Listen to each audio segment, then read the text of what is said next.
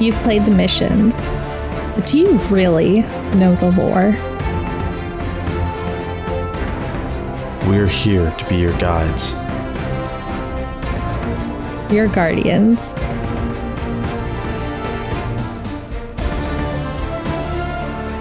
This is Guardians of Lore.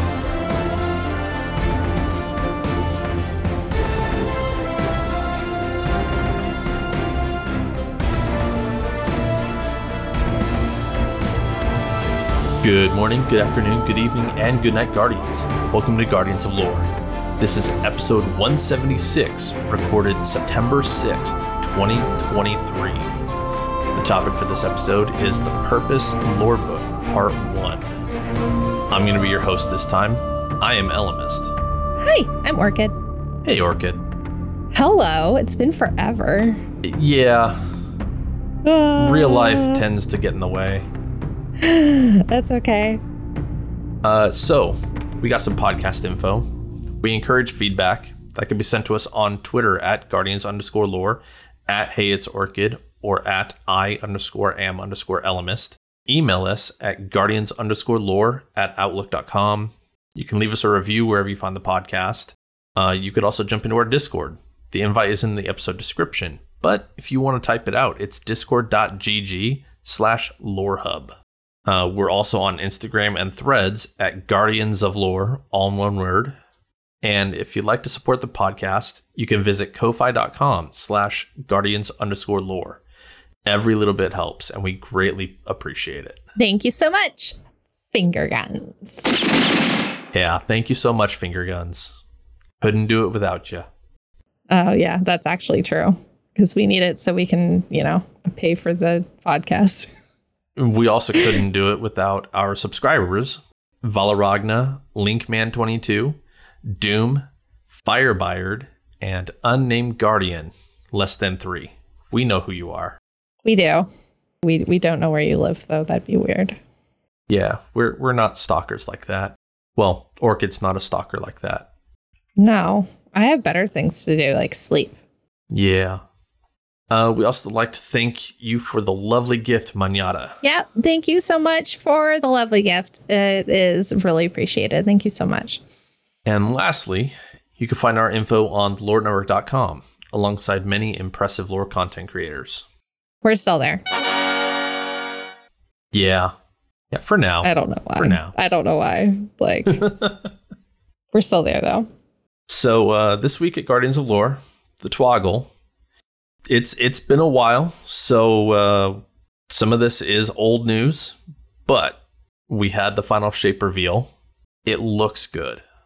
It does. I like the idea of like how inside the Travusi it like changes based on us being there and like we're affecting it, and the same with the Witness. The Witness is affecting it too.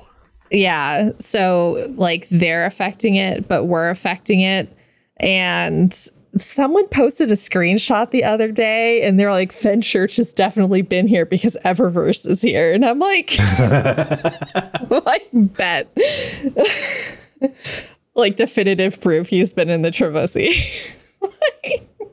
I mean, yeah. Because, of course, the first thing that you'd see there is fucking Eververse. So what's got my mind going is the fact that, like, the new location is going to be called the Pale Heart. We don't know specifically what it is. Like, it could be just a pocket universe inside the Traveler. Or it could be that, it's actually teleporting us to a different dimension or something. Like, there's a small number of ideas that they could go with, and I'm wondering what they're actually going to do. Like, for a long time, people thought the Travusi was just like a wormhole. Right. And I'm still kind of like on that thing because I don't think they actually like just cut a hole in it, but maybe they did. We won't know until we go inside, but we won't go inside until February, whatever that day is. So I think it was February 22nd. Is it? Okay. Cool. I 2/22? I'm probably wrong. It's 222 or 229. I don't know. 220 or 227th. The 27th. February 27th. Cool. I was off by a couple days. Happens to everybody. Well, and I remembered the Witch Queen, which was 2/22/2022. Yeah. They do love those numbers that all like match up like that. Right. Yeah. Right. But yeah, and they also did a small preview of what seasons are going to now become, which are episodes. How are you feeling about those? They're just like seasons, but they're just calling it something else. And it feels like it's going to be more drawn out because there's fewer of them. It's honestly, like the same seasonal teams are working on them. And it's just to give them a little bit more time to work on them because more people have been like pulled off of those teams to go work on Marathon. Yeah. Because Destiny is now over. So they're like, okay, now less people can work on it. But anyway, we can keep going. New season. It's been like 3 weeks now because we've not recorded anything. We've had personal things going on. So it's not really new at this point. It's like lukewarm season now. It's not new anymore. The newness has worn off.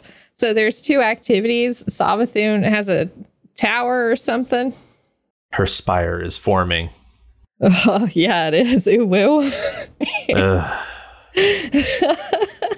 Savathun's mommy spire is forming.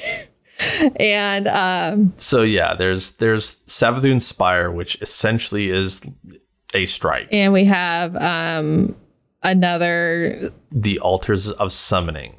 It's like altars of sorrow. Well, no, like it's essentially Court of Oryx. Like it's almost identical. It's almost drag and drop Court of Oryx. I was not a fan of Court of Oryx. Well, like so you collect these 3 currencies that you take to the different locations in the altars, and you offer one of those tributes. Like you offer one of those currencies to start up that specific difficulty.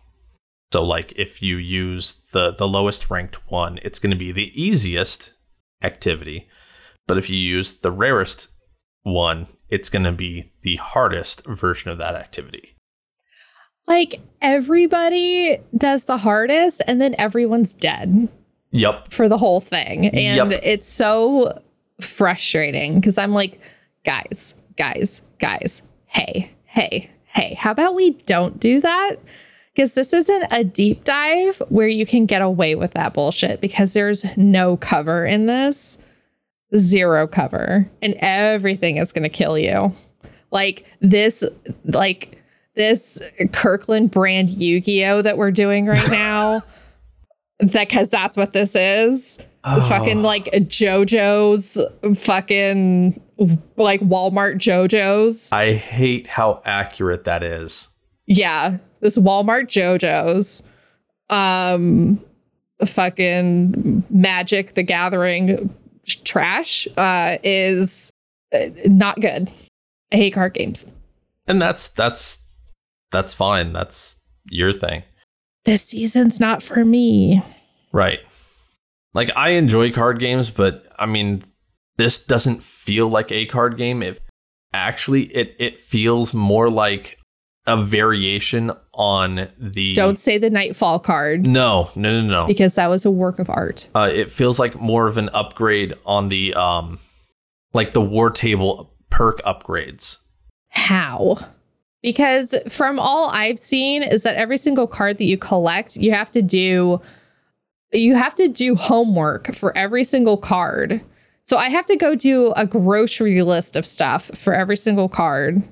Like they're making me play the game more and stuff I don't want to do.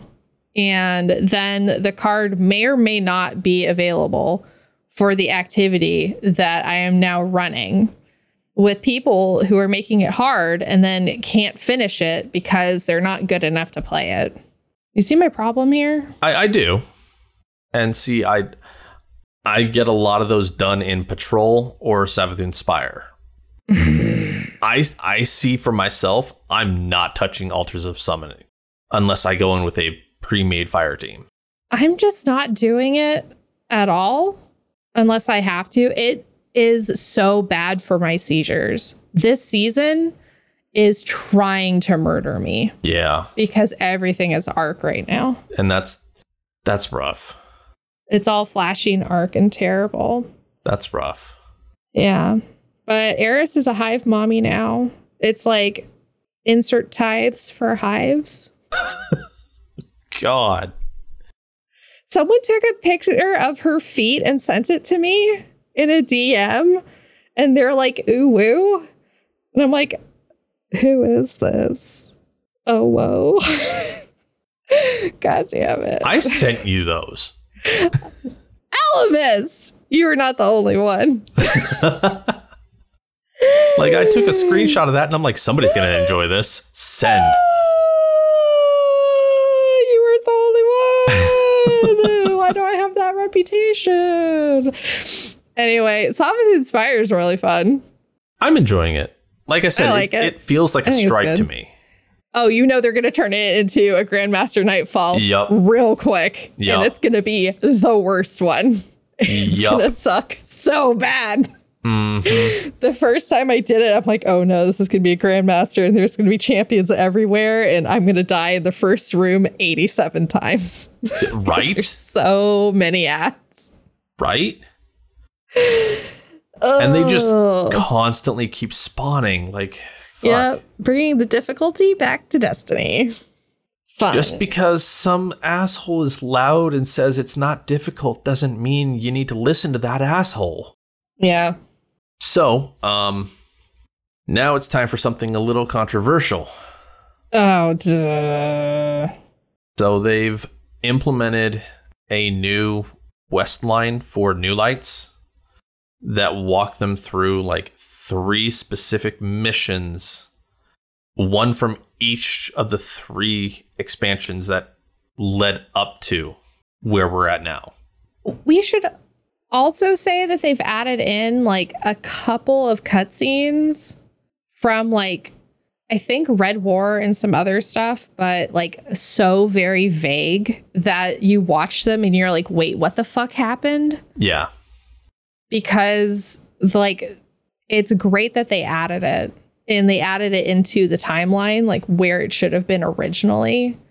But what we assumed they were going to do was add in the cutscenes from every season like it should be, or at least a link to, YouTube so you can watch all the cutscenes. Right, because they've been uploading those on YouTube. Right, and instead it's some like horrible Ikora like over the cutscene, like explaining stuff, but explaining it so vaguely. You're like, the fuck is this? And like, it's nothing against the voice actress for Ikora.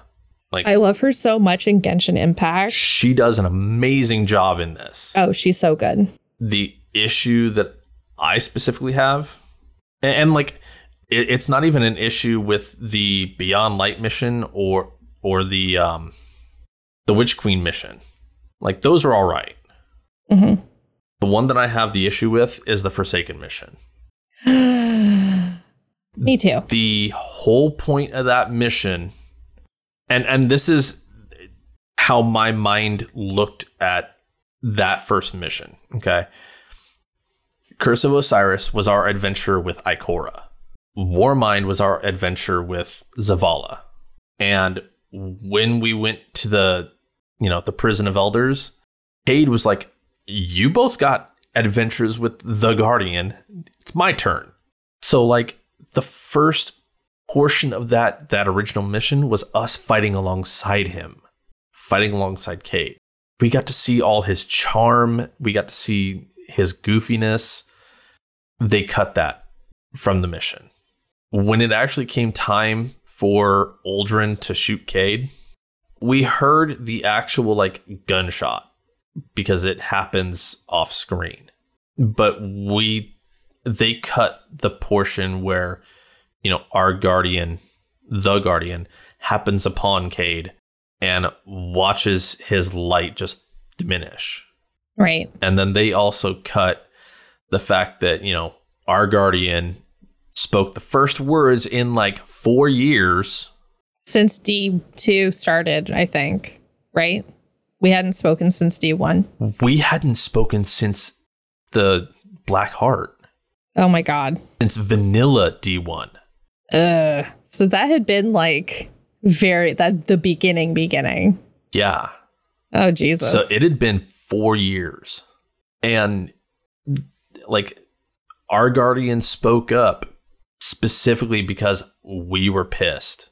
We wanted vengeance. We were out for blood. And they cut that. So like the Forsaken mission that they have feels nothing like the original mission because it's missing the heart of it. That's my issue with it. I agree. Yeah, I agree with you. I see these timeline missions as being a step in the right direction, but they missed the step. I mean, they missed a really big step if they're cutting out the most emotionally important part of like holding Cade's dead body or his dying body as he like emotionally dies in your arms. This person that you've known for so many years. And see, okay, so we have issues with the actual mission itself. How would you have actually implemented the mission? Like if you had creative license to do it, how would you have done it? I am assuming they didn't have the cutscenes in there because they had a problem with putting your guardian into the cutscenes. So, that's why they did it this way. You had to go in. That's why they did it. Okay, I see now. I don't like it, but I see now. They were limited on where you could go in that mission because those are all the places that are in the strike, and everything else that was in that mission that you went into is not in the strike. So those aren't assets in the game anymore. They've been sunset. Okay. But everything else that was in that is still in the game because of the strike. I understand it. I understand it and I don't like it. Yeah. Yeah. I hate it. I actually really hate it. I would have taken the time and put it back into the game. But if I had my way, I would have never sunset Forsaken because I think that was fucking stupid. Forsaken was probably one of the best stories that you had. And especially since you've made Crow such an integral part of the game now, because you've like double, tripled down on him. And then you deleted his entire origin story because what? You needed extra hard drive space because you're like, besties, we need to change the way the lighting looks. So let's delete Forsaken. What? Especially when you stop and consider that size-wise, we're almost back to where we were before. Yeah. I'm going to take us back to the original question. So if I were in charge of doing that mission, I would have probably done some like montage for Cade opening the mission, left the mission exactly the way it was in Forsaken, and then have Ikora showing or talking over the original cutscene of, our guardian getting pissed and her giving us the okay. I would have the Cade part at the end or at the beginning. I agree. And have the original mission the way it is supposed to be. I would have, if they're limited by a guardian, I would have a couple different cutscenes for like a class. So a Titan or a Warlock or a Hunter, just like in the basic armor, and have the cutscene, because you can't have talking over when she calls Zavala a coward. Like, cowardice is like so important. That is true. Like, you cannot interrupt that. That is so important. Because, like, Zavala gets called out, but he's like, you can't do this. Like, this is insane. And she's like, no, you're being a fucking coward. Like, we're going to go do this. And then you're caught in the middle. You're like, okay, well, why am I here? Like, I just brought you the body. I'm going to go. Mom and dad are fighting. I'm witnessing it. I'll take care of this. Bye. Right. Yeah. So the reason I specifically said, what I did is because if we have a montage at the beginning, new lights, like people who are just now picking up Destiny, they can get a feel for Cayde. They can get a sense that, he's kind of goofy, but, he can be serious or, something. I'd have him like doing his speech, have him be like, get your rock off my map. Like, right. Have him with his, like, have him with the Colonel and talking to Amanda. Right. Have some iconic scenes. Breaking into Oryx's ship and like. Right. Have some iconic scenes of him or just talking or, stuck doing something. In the Red War when you find him on Nessus. That's so good. I don't have time to explain what I don't have time to understand. Yeah, exactly. But no, so like that way new lights get a feel for the character. And then opening the mission, they get to fight alongside him. And they're like, okay, this guy's kind of cool. I like him. They see the cutscene of him fighting the Scorn. And they're like, oh shit. Okay. And like they just saw how strong he was in the actual mission, even though, it was actually scripted, but like they get to see how strong the character is, taking out enemies with single shots and that kind of thing. And then you get to the actual killing shot.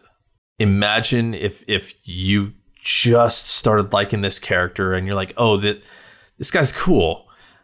I hope he's around. And then you just witness his murder. Like the fact that she says in the very opening, like, that we lost Cayde, like, fuck you for like breaking the whole immersion of like at least let them live through it and have the emotion that we had when we played it. Right. And that's exactly it. It's about the emotion. Like that mission is full of emotion and they cut that. I mean, I get that they gave us the information for it, but they cut out all the emotion and the heart of it. And that's like my biggest problem. Things like this just feel like such a disservice. And like, I understand why they did what they did, thinking about like honestly sitting here and thinking about it, being like, yeah, because of this strike, they only had these areas and that's why they had to cut it the way they did. And I understand that as well.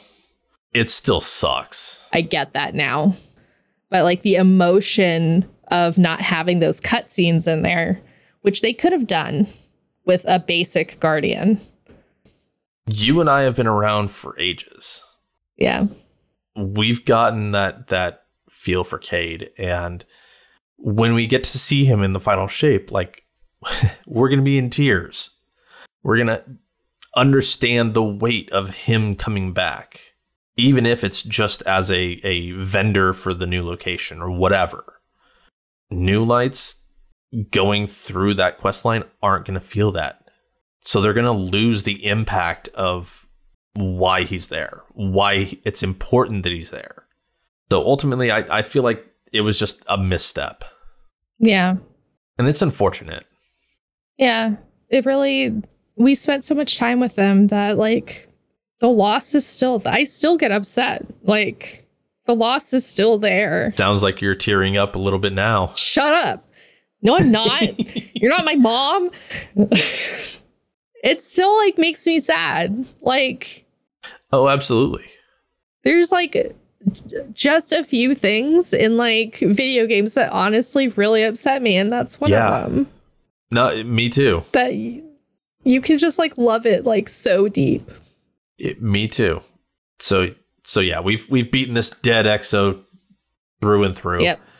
Yep.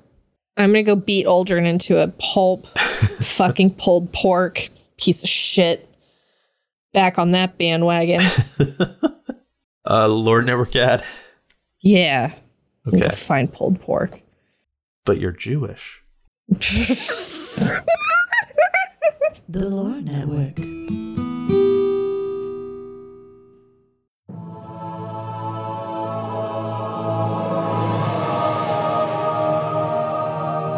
Have you ever wished that someone could just read you the lore?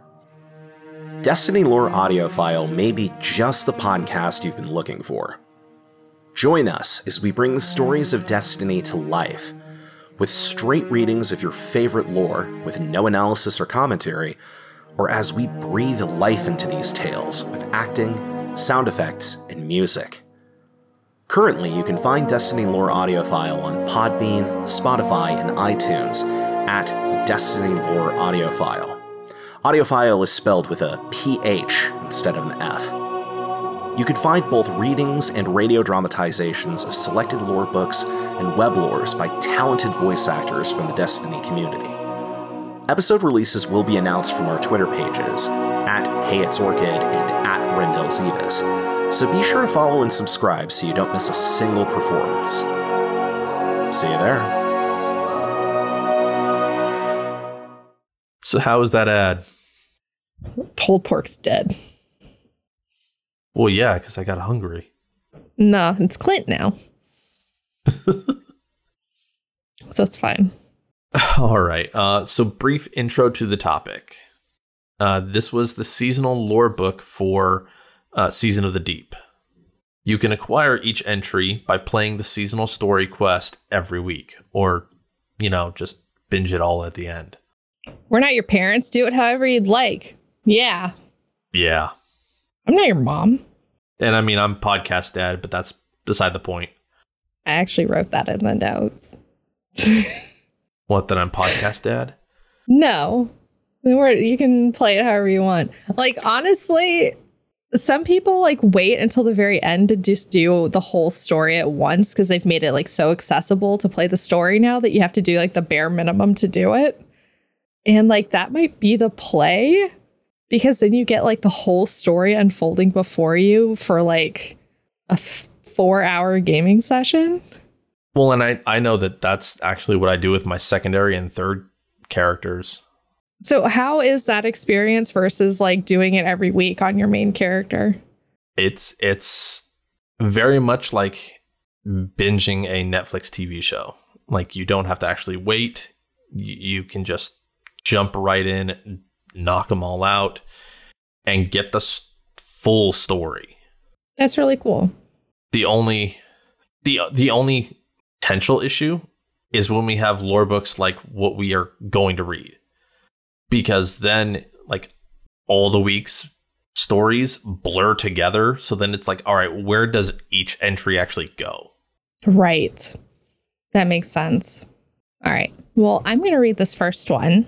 Sounds and good. Then we'll figure out where it goes, which it goes with week 1. Spoiler alert. But, this is called Debriefing. Sloan. Commander Zavala's voice sounds distorted, as if he were underwater. The chill running down Sloane's spine only adds to the sensation. She knows she had been gone for a while. For how long, she isn't sure. Sheokan's internal chronometer had glitched out shortly after Titan disappeared and took them with it. Sloane had been left to measure the passage of time by feeling it in her bones. The universe moved on without her. That was to be expected. But Sloane still can't believe Zavala's debriefing. The words crash into her like one tidal wave after another, threatening to knock her off balance and fill her lungs with brine. Stasis. Kaitel. The House of Light. Savathun? The Lucent Brood? Neomuna? Amanda? Sloane's thoughts drift back to the wake of the Red War. Call signs and banter as Holiday's hawk flew overhead. Small talk between sorties. Quiet moments and shared laughter between the staccato of gunfire and roar of jet engines. A friendship chiseled into marble, one stroke at a time. Amanda was always fearless, the first to stand up, the last to go home. Why did she always have to be such a damn hero? Sloane, Zavala says again. She realizes she's been clenching her fists. She might have been shaking. Sloane's eyes focus once more, meeting those of her commanding officer. He looks different than she remembers. His eyes seem older, wiser, and filled with something that catches her off guard. Is that pity? Can he see it? That pit growing in her stomach, this yawning chasm that yearns to swallow her whole. Is he questioning her resolve? Her ability to see this through, to do her duty back on the front line so others don't have to? Does he see your weakness? Sloane clenches her fist again. Sir, she replies. Her voice holds steady. Understood, sir. Zavala's brow furrows. It's a lot to take in. If you need to. I don't. A moment of silence passes. Sloane does not let him see anything. Zavala nods. Very well, he says. Dismissed. Sloane salutes and returns to her station. She would be the first to stand up and the last to go home. So this is, Sloane is actually seeing the weight of everything that Zavala has had to deal with in the last 2 years. Mm-hmm. Which, I mean, it's a lot. I mean, the way she lists it out like that, like since beyond light, that's a lot. Right. Stasis. Right. Stasis, Keitel, the House of Light, which was, you know, the endless night stuff. Well, not just that. That's like, now we're friends with the Fallen. Right. We weren't friends with them before, but now we are. And then there was the whole, you know, Savathûn and the Lucent Brood, that, you know, the Hive getting the light. And well, it's not just like Savathûn. It's like, oh yeah, Osiris was taken over by Savathûn for like a full goddamn year. Right. She was wearing his skin like a suit. And then he was in a coma. But now he's awake again. And Sagira's dead. And oh yeah, he and Saint 14 are back together because he had broken time. But you probably remember that because you were around for that part. I think you remember that. But like, that was the absolute best season ever. Stuff is crazy. Do you remember? He went and found the Tree of Silver Wing seeds. He didn't tell Saint that he was going to go do that. We're still mad about that. I'm never going to get that up. Now, the one that I specifically want to focus on, the Lucent Brood. Yeah. That revelation shook Zavala to his core. Yeah, Zavala was super upset about that because he's like, the Traveler turned their back on us. Like, how dare the Traveler give them the light? And I'm like, the Traveler does not give a shit about you, dude. Like, you're not worshiping it. Like, it's not your god. It's a ball in the sky. Well, no, like it was. I know, but like, it literally isn't though. Like, he thinks it's a god. He worships it. And that's the thing. Like, Zavala viewed the Traveler as, you know, the one deity. You know, it's the source of his light. You know, the source of his abilities. So, like, to him, the Traveler is infallible. And then all of a sudden, our worst enemies have access to our, like Ikor says, you know, our most precious resource. I mean, is it like Jesus coming back and being like, oh yeah, the Bible, I wrote that in a weekend. It's fan fiction. Do you have chicken McNuggets? I'm just going to hang out with you. I think it's more akin to Jesus being resurrected in the South and saying, "Oh, I'm gay." I mean, obviously, he had 12 male friends following him around, and he was fabulous. He turned everything. They were drunk all the time. All he did was turn water into wine. Come on. Well, and even then, he had 12 guys just following him around, praising him for everything he did. How did an adult have 12 friends? Look, I'm trying to figure out how to have more than just 3. Right? God, I don't know how he did it. It's probably because he wasn't playing Destiny all the time. Anyway, back to this. Shit. Okay. But anyway. I like in here that she talks about Amanda was always fearless, the first to stand up, the last to go home. And at the very end, she says that she would be the first to stand up and the last to go home. Right. Because Amanda's gone. So someone has to like take up that mantle that Amanda, now that she's not there, that they lost. So it's like she's doing it for Amanda. I like that too. Yeah. Like I have certain feelings about Amanda's death, but how it was useless and she shouldn't have been there. And they have like a billion guardians that are, you know, immortal. Yeah. Like we literally could have done it because we're immortal. Like we could have done it and been all right. Yeah. Seriously, Amanda, why were you even there? Why did any human do any of those?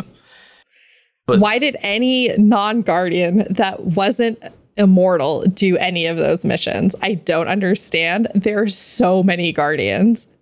So many guardians. But the fact is, like, even with how we feel about Amanda's sacrifice, I like seeing Sloane, like, respond to that aftermath. Yeah. Like, her emotions and her feelings about it are good to see. Yeah. I'm glad that she thinks Amanda went out like a hero and not like me that thinks Amanda went out like a bitch. She has like such good memories of Amanda here. Like small talk, quiet moments and shared laughter. Like, and the friendship chiseled into marble is one of those like forever things. Yeah. And so it's so nice that it's like, yeah, this is a forever friendship and it took a really long time to make. And it's really nice. And yeah, like this entry, it feels like Sloane is the vehicle for seeing how Zavala is reacting to everything that's gone on and to kind of memorialize Amanda. Yeah. But then we also, and this is probably going to be the last comment that I make, we also get a line in here, you know, does he see your weakness? That's the first rumblings of Xivu in Sloane's mind, or at least that we're privy to. Timeline wise, there might have been others, especially with the armor lore tabs, but these would have been the first ones that like we were around to somewhat witness. Yeah, I really like this. I like their interaction together. Just the whole thing. This is a really nice moment. It is. Like, and you can tell even with like the little ways Zavala looks at her, like Zavala's brow furrowing and the silence that he has, that he's like considering, like, should he say something? Should he not say something? Like, it really is a good moment of like show, not tell. Absolutely. I really like that a lot. This is just really well written. I really like it. I like it because it's not purple prose and it's real good. And actually, so in week 1 of the season, Sloane came back, Titan came back. We got to hear like Xivu talking. We got to see Saint be pissed. And then we also got the actual activities, the salvages and the deep dives. So that's true. Yeah. Mm-hmm. I just wanted to make sure that we captured what, like, some of the major things that went on. Yeah. I mean, she did mention, and we did go over it when we did the lore book. I guess it wasn't really a lore book. It was on the armor, I think. Mm-hmm. When she talked about Sheikhan's internal chronometer, and she left to measure the passage of time by feeling it in her bones. And remembering doing all that lore, it's been like a month and a half now since we've done it, but like remembering that and like the trauma she went through of just having her like ghost with her little knives, her like little sassy ass ghost, like they went through so much shit down there. Like I cannot believe, like, Jesus. Yeah, they did.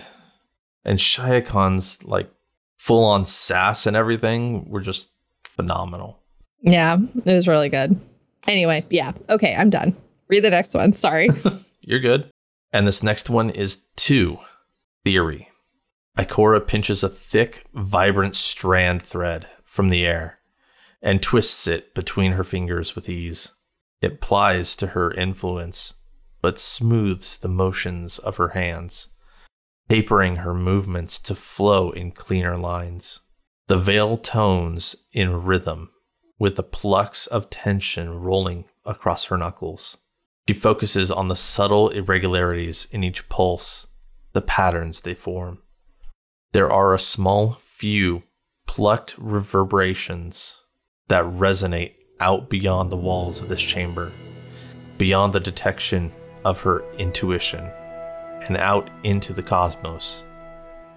Those capture her interest most. Behind her, an animated avatar escorts Osiris into the Veil's containment chamber. They gesture him toward Ikora and bid farewell. Osiris watches the ripples play out before him and across the fabric of reality.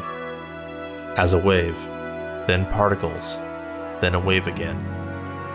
He feels it brush over him. He steps with the cadence of each pulse sent rippling from Ikora's plucking knuckles, basking in strands, energizing rhythm. Feeling whole again. It's stronger. Veil's signature. Ikora's voice carries a hint of learned suspicion. Ever since we recovered Titan. That is to be expected, Osiris retorts, now within the weave of droning strand surrounding the veil. The room around them trembles. When Titan was torn back, the veil took notice. It seemed to recognize Titan's arrival. Ikora tightens her grip on the strand thread. We have the veil, our ghosts. What are we missing? If we decipher the connection between Titan and the veil, that connection might be what we need to follow the witness. What of the worm? Osiris asks skeptically. Sloane believes she is our best chance. You taught me the value of a backup plan. Ikora gives him a stern look. Titan, Savathun's throne world, every place we've found Egregore. I haven't found the exact threads yet, but pull one and they all seem to spin back to Neomuna, to the veil. You're getting ahead of yourself, following some of my less favorable tendencies. Nimbus says we must flow to understand Strand. Perhaps it is the same with the veil. Osiris moves beside Ikora and reaches up, palm parallel to the threads drawn taut from Ikora's braid of strand. Soul remembered Titan, in a way. The veil's signal spiked when Titan returned from memory to reality, when the rhythm of the solar system had been restored to order. Osiris drops his hand and looks to Ikora. Perhaps we must simply find that rhythm, before we are able to interpret the beats within it. And once we do, then we should be able to reverse that process. She replies. Ikora releases the thread and tracks the rippling points of connection that travel outward along the fabric-like strands of existence to the walls of the containment enclosure. We're too late in the game for something to mean nothing. It has to connect. Ikora sighs, then turns to Osiris. Your flair for educating others is returning, though I bet some would say you never lost it. She smiles. Osiris smirks. Come, walk with me. We will discuss this unifying theory of yours. I really like this entry because it talks a lot about Strand, and I think that is really neat. That and the veil, which we don't really get in the game. Right. And the fact that we have to like get it in lore entries sucks. Even in veil containment, like... Especially this season. Oh my god, veil containment this season is the worst. It's like one entry and it's like, I have to do this data for 3 months. Come back at the beginning of next season. Bye. Like, okay. See ya. What was the point? Yep, right. Except like all of Chioma Essie's like voice lines are so sad. She makes me want to cry. Yeah, that's Ikora's voice actor. I didn't know that, actually. Same lady. They are so well done, but so sad. So good. Like, so good. So, what are your thoughts about this? The first thought that I had immediately was the fact that Ikora is playing around with Strand. Yeah. She never played around with Stasis. No. And neither did Zavala. No, but Strand is different, question mark? Well, and she's doing it on Neomuna, too. I wonder if she just couldn't play around with Stasis because you had to go through the process of getting it, and it was a pain in the ass. But Strand is like everywhere, and you just have to kind of go with the flow and get it. And I mean, I can't blame Ikora for not getting Stasis because those quests were a bitch. Oh my god, yeah. I haven't finished them on all 3 characters because I don't want to. If there was like a spend 1,000 silver on unlocking Stasis, I would do that immediately. I'd be like, yeah, I'll pay that. I think now I don't want to do that. I think now it's all unlocked at Elsie. Oh my god. I think. Please. I'm not 100% sure. Like, I remember them talking about something like that. Hey there, guys. Editing Rendell here. I just checked for myself, and this is confirmed. Mostly because I just got Stasis completed on all of my characters. And it only cost me all the glimmer I had. Anyway, so yeah, like this, she's not full on using Strand, but she's playing around with it. Like getting a feel for it. And she's on Neomuna. We hadn't seen anybody except Osiris and Keitel show up on Neomuna. So that was interesting to me. I have to assume that like more people have gone to Neomuna besides like Osiris and Keitel. I think Keitel only going because her father was on Neomuna, wreaking havoc on everything. I assume so. But like none that we were privy to. Right. So it's cool seeing, you know, one of the Vanguard go to Neomuna. Mm-hmm. Yeah. It's nice seeing her outside of the tower. Yeah. Yeah. Because she never does anything. I mean, she went to Mars in her little, like, hidey hole, her cornfield. Yeah. So do you have any other thoughts about this? There's a lot of veil talk in here. There is. Yeah. Ikora's talking about how, like, everything is connected. Osiris is like, don't jump to conclusions. You know, don't make these connections that might not be there. Right. And Ikora's like, we're in the end game now. Like everything is connected. And I don't know. It really is kind of like everything is connected, huh? Yeah.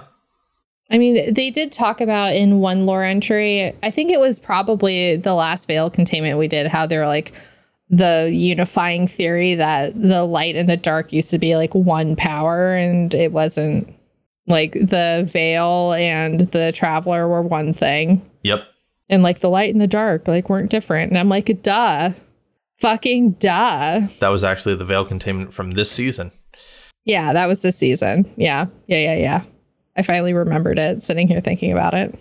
I mean, hell, Hyven and I, like way back in the early episodes, we were talking about how the light and dark are, two sides of the same coin.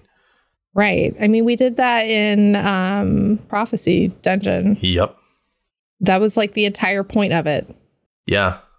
That light isn't good, dark isn't bad. They're just tools. Right.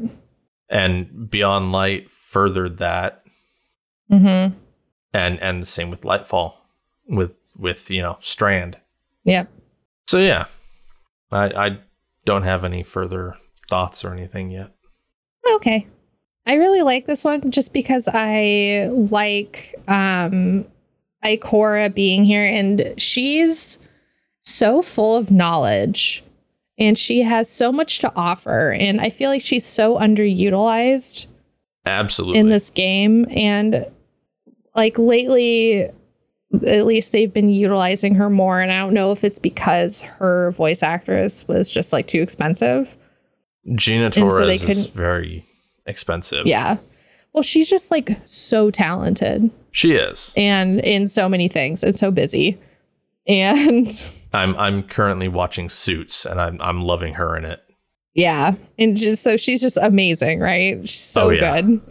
And like rip that she's not in this like anymore. But the new voice actress, and her name like escapes me really briefly, but she's so good, and she does multiple voices for different characters. Like she does like Chioma Essie, and she's so emotive. And now Ikora, she does an amazing job. Yeah, and so Ikora like offers so much again, and I'm really glad that they're using her character more, because she just like didn't do anything for so long, and it was like such a waste. Like Zavala had to do so much heavy lifting.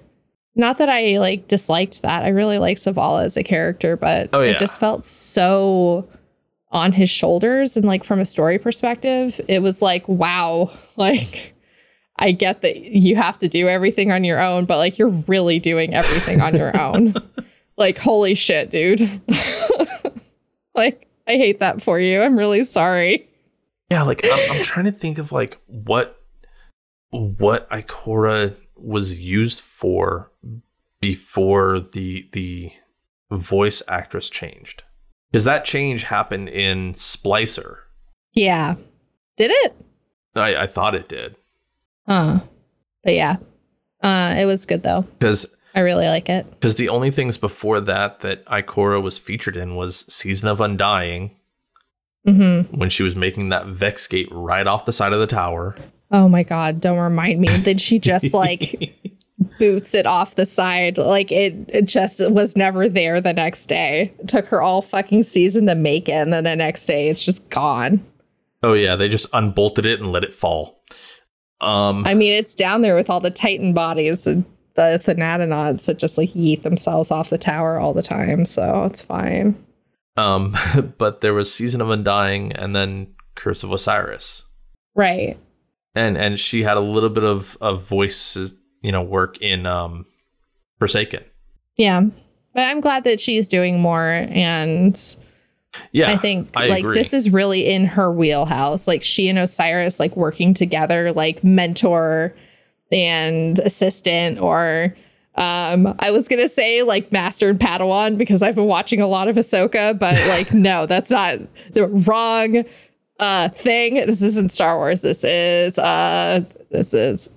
Destiny. So yeah. Ahsoka is so good. If you're not watching that show, oh my God, I have so much to talk about. Someone DM me and talk about Ahsoka with me. Holy shit. I really should just call it like Rebels Season 5. Like, it's just Rebels Season 5. Anyway, I'm going to read this next one. Sounds good. Okay, this is called Legacy.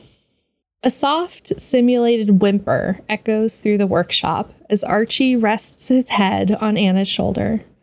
They sit together in front of the harness holding up Rasputin's erstwhile exo-frame, a lifeless effigy of cables and steel. I know, buddy, Anna says quietly. I miss him too. After Rasputin's sacrifice, Anna had arranged for the exo-frame to be transferred from the helm to her workspace in the tower. At the time, she had told herself that keeping the frame in storage would have been a waste, that its technological advancements could prove useful to other exos in the future. Honestly, though, she simply wasn't ready to let go. Nevertheless, she signed herself up for a new task, and what better way to cope with grief than by staying busy? So she made good on her word, tinkering with the frame to reverse engineer its more convoluted components. That was until she heard that Titan, like Mars before it, had suddenly reappeared, and Sloane along with it. A warrior in need of a war. A weapon in search of a target. Not unlike the Warmind. The thought kept Anna from fully burying herself in her work. For now, she wraps her arm around Archie as her thoughts drift to all the detritus left in Rasputin's wake. Rasputin had assembled an arsenal of unfathomable scale. Remnants from thousands of warsats strewn across the solar system. Prototype weaponry never to be completed. Stratagems and simulations forever forgotten. And yet, sitting here in the shadow of his sacrifice, Anna finds that she wants to remember him by the one thing not built for war. A canine AI created for no other purpose than companionship. One that has made a home for himself in the tower, greeting everyone he meets on his daily walks. In the end, Rasputin's legacy was not the war he waged, but the lives he sought to protect. The notion brings a smile to Anna's lips. It's what distinguished him from Xivu Arath. And Anna hopes that Sloane can realize the same holds true for her. Anna looks to the exo frame one last time before rising to her feet and pats the dog on his head. He happily wags his tail in response. Come on, Archie, she says as she reaches for her comms unit. Let's go for a walk. Aw. I love this so much. Like the thing that really tore at my heart was that second paragraph. I know, buddy, Anna says quietly. I miss him too. I know. Like, oh. I miss him too. He was so good. I loved Rasputin. They did such a good job with Rasputin in Season of the Seraph. Oh my god, that entire season was so good. It was so well done. It was so good. I loved, like, the Seraph mission was so good. The entire season was good.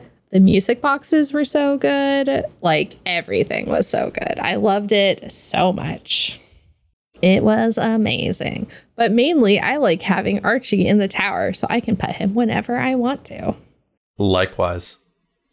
And this is, like, really super great that they put, like, a linking thing in the lore about how Archie is now in the tower. But yeah, I like that. Yeah. But have you noticed that these lore entries really aren't Sloane? They're kind of everyone else talking about Sloane. Yeah. I like it. It's different.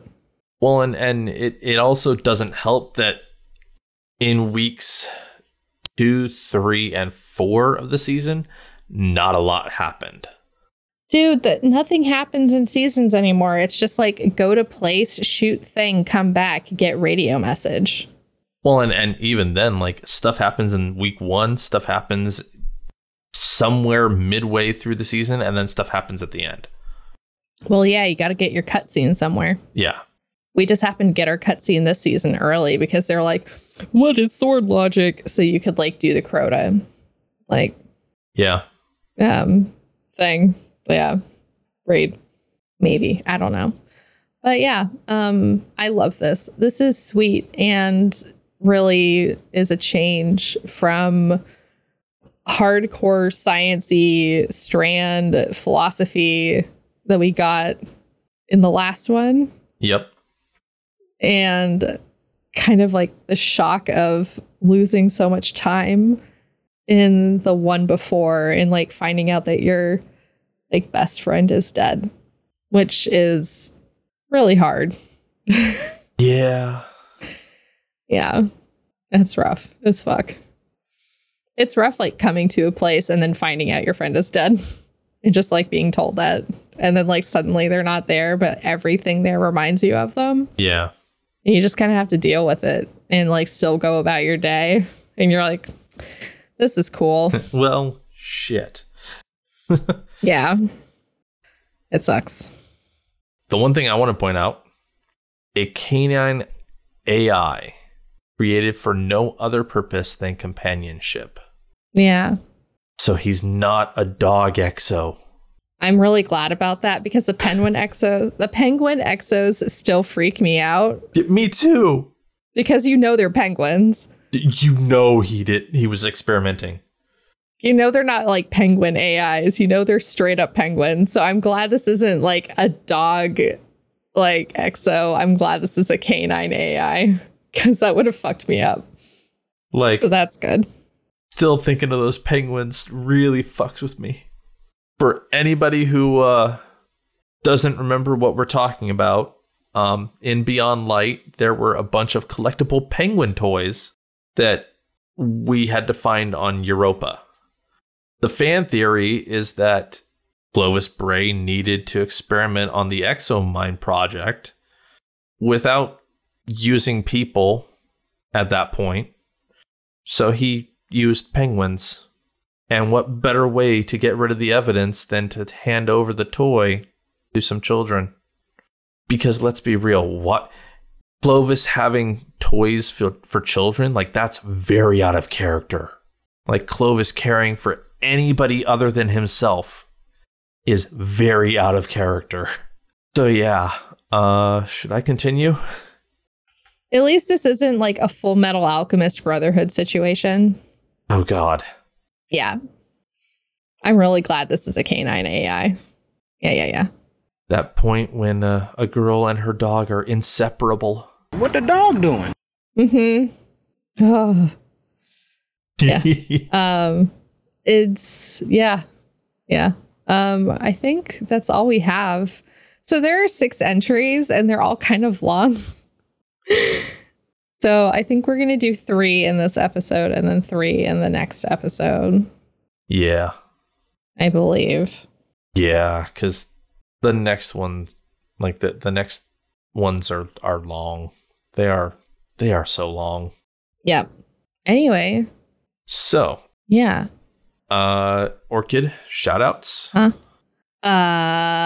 Shout out to we got new people watching F1 with us. I'm gonna shout out the new F1 people because we've just keep acquiring more people watching F1 with us. So we're converting more people. F1 is super fun. It's like my favorite thing in the world. You say that like you're collecting Pokemon cards or something. Like you're just. I am, but they're humans. Don't make it sound like I'm collecting them in my basement. I'm just collecting them at 5 a.m. to like watch cars go fast. I'm watching millionaires drive cars at 250 kilometers an hour. Okay. It's fun. I like it. It's good. It's good. I mean, yeah. And they're all handsome. It's very fun. Yeah. So shout out to all the new people who've been watching F1 with us because it is my favorite hobby and I'm glad I get to share it with all of you. I could talk about F1 all day. It is like the one thing, like my mom asks me how Max Verstappen is doing. She's like, how's Maxie doing? I looked up how his race went and I'm like, oh my God, let me tell you everything. She's like, I saw he won. Like, how was the race? It just like it spirals out of control from there because she'll just ask me that. And then I have like a half an hour commute or something. And then the entire drive is me telling her like how a race went. It's like a race in 30. You can watch these on F1 TV. There's like a 30. They cut like the hour and a half race down to 30 minutes. So you only get the action and like none of the bullshit. Okay. And they're pretty great if you don't want to watch the whole race. So you just have to like wait a day and then you can like watch just the 30-minute race. So you don't have to wake up at 5 a.m. And so it's like me just giving like the 30-minute like blow by blow of so she gets that. She gets that on the drive home. She's like, I don't understand, but I'm really glad that you're happy. But she always asks, she's like, they're definitely your boys. And she just asks about like Lando and Carlos and like Charles. And she just asks about them by name and not like about like by team. My mom's wild. Anyway, what about you? Shout outs? I mean, nothing as grand as that. I'm going to shout out a new clanmate of mine. Hello, new clanmate. Who is a listener. Oh my God. So like, hello. He's going to freak out when he gets to this episode. Hello from the future to the past. His gamer tag is Demon Hunter 408. And is he actually hunting demons? I mean, he's playing Destiny, so space demons. Are they space demons though? I mean, the Hive. I don't think they're demons. They're demonic. Think they're chitinous bugs. But it was kind of weird but cool. Because like I jumped in a party with him and he fangirled a little bit, and we connected because I was like, I felt exactly the same way when I jumped into a party with, you know, Green Eyed Music Lover and Blue Crew 86. So like I knew exactly how he felt. Oh yeah, my Focus Fire chat people. Shout out to them. They don't listen to this podcast, but I miss them very much. I talk to Blue all the time. I miss them too. I don't talk to them all that. I'll tell them hi for you. Yeah.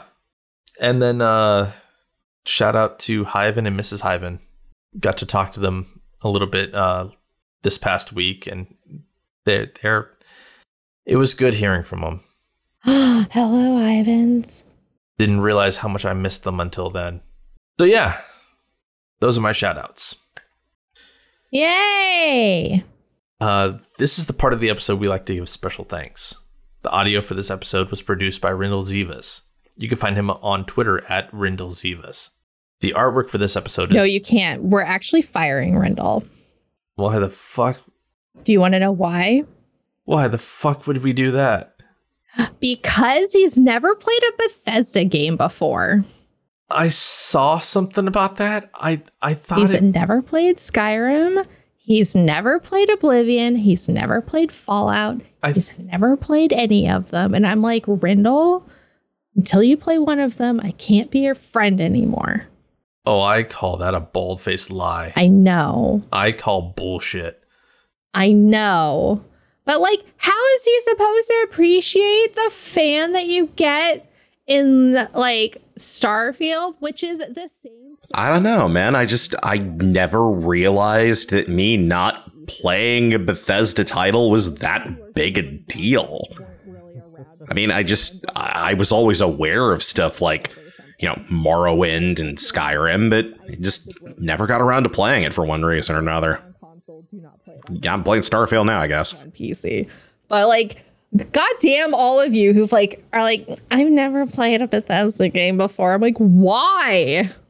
There are 298 versions of Skyrim. You have no excuse. It's been out for like 12 years.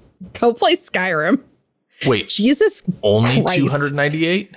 I know, there's so few choices. I can play it on my smart fridge, okay? Like, you can play Skyrim on your Alexa. Literally, you can ask her to boot up Skyrim. I'm not even kidding. I'm trying to say it quietly because I don't want her to boot up Skyrim because she can hear me. I mean, because she's in the same room as me. Yeah. Hey, Alexa, boot Skyrim.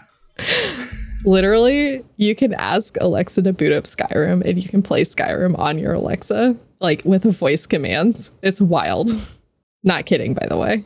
Sorry, keep going. I guess we won't fire Rindle, but I'm still peeved that he's not played any of those games. And he's just like, I just haven't. I'm like, Rindle, disappointed. All that means is he gets to appreciate a new one. Rindle. It, like I said, it just means he gets to appreciate Starfield. Rindle. But yeah, so the artwork for this episode is courtesy of Volshock B on Twitter. That's at Volshock B. The music in this episode is copyright Bungie. We're able to use it under their fair use policy because they love their content creators. If you'd like to dive into Destiny lore on your own, visit ishtar-collective.net. They are the resource we use to make our show notes. Thank you, Baxter. Thank you, Baxter. I bet you Baxter's played Skyrim. Oh, undoubtedly. Yeah, he's down with the clown. And final reminders. You can find us on Twitter at Guardians_lore, at HeyIt'sOrchid, or at I_am_Elemist. You can email us at guardians_lore@outlook.com. You can leave us a review wherever you find the podcast. You could also jump into our Discord. The invite is in the episode description, but if you want to type it out, it's discord.gg/lorehub. We're also on Instagram and Threads at Guardians of Lore, all one word. And if you'd like to support the podcast, you can visit ko-fi.com/guardians_lore. Every little bit helps, and we greatly appreciate it. Thank you. Yeah, thank you. Mm-hmm. All right. Say goodnight, Orchid. Good night, Orchid. Take care. Otters. They're still Otter 841 is still stealing surfboards. I know we talked about that a month ago. Still out there. Has not been arrested yet. Otter 841 is still on the lam. I looked it up. They have not caught her yet. Otter 841. Still on the loose. Yep. Loosey goosey. Let's go. Still stealing surfboards. Ah! Okay, good night. Take care. Bye. It's like I made a really nice cake and then I decided to like stick my handprint in it. And now I'm trying to like fill it up with like a caulking gun, like meant for my bathroom because like I have to fill it in because shit, I put my hand in it. And now I have to ice over it. But the cake now looks fine. Shouldn't eat it though. Well, yeah, I mean, you wouldn't want a cake full of cock. Oh, this.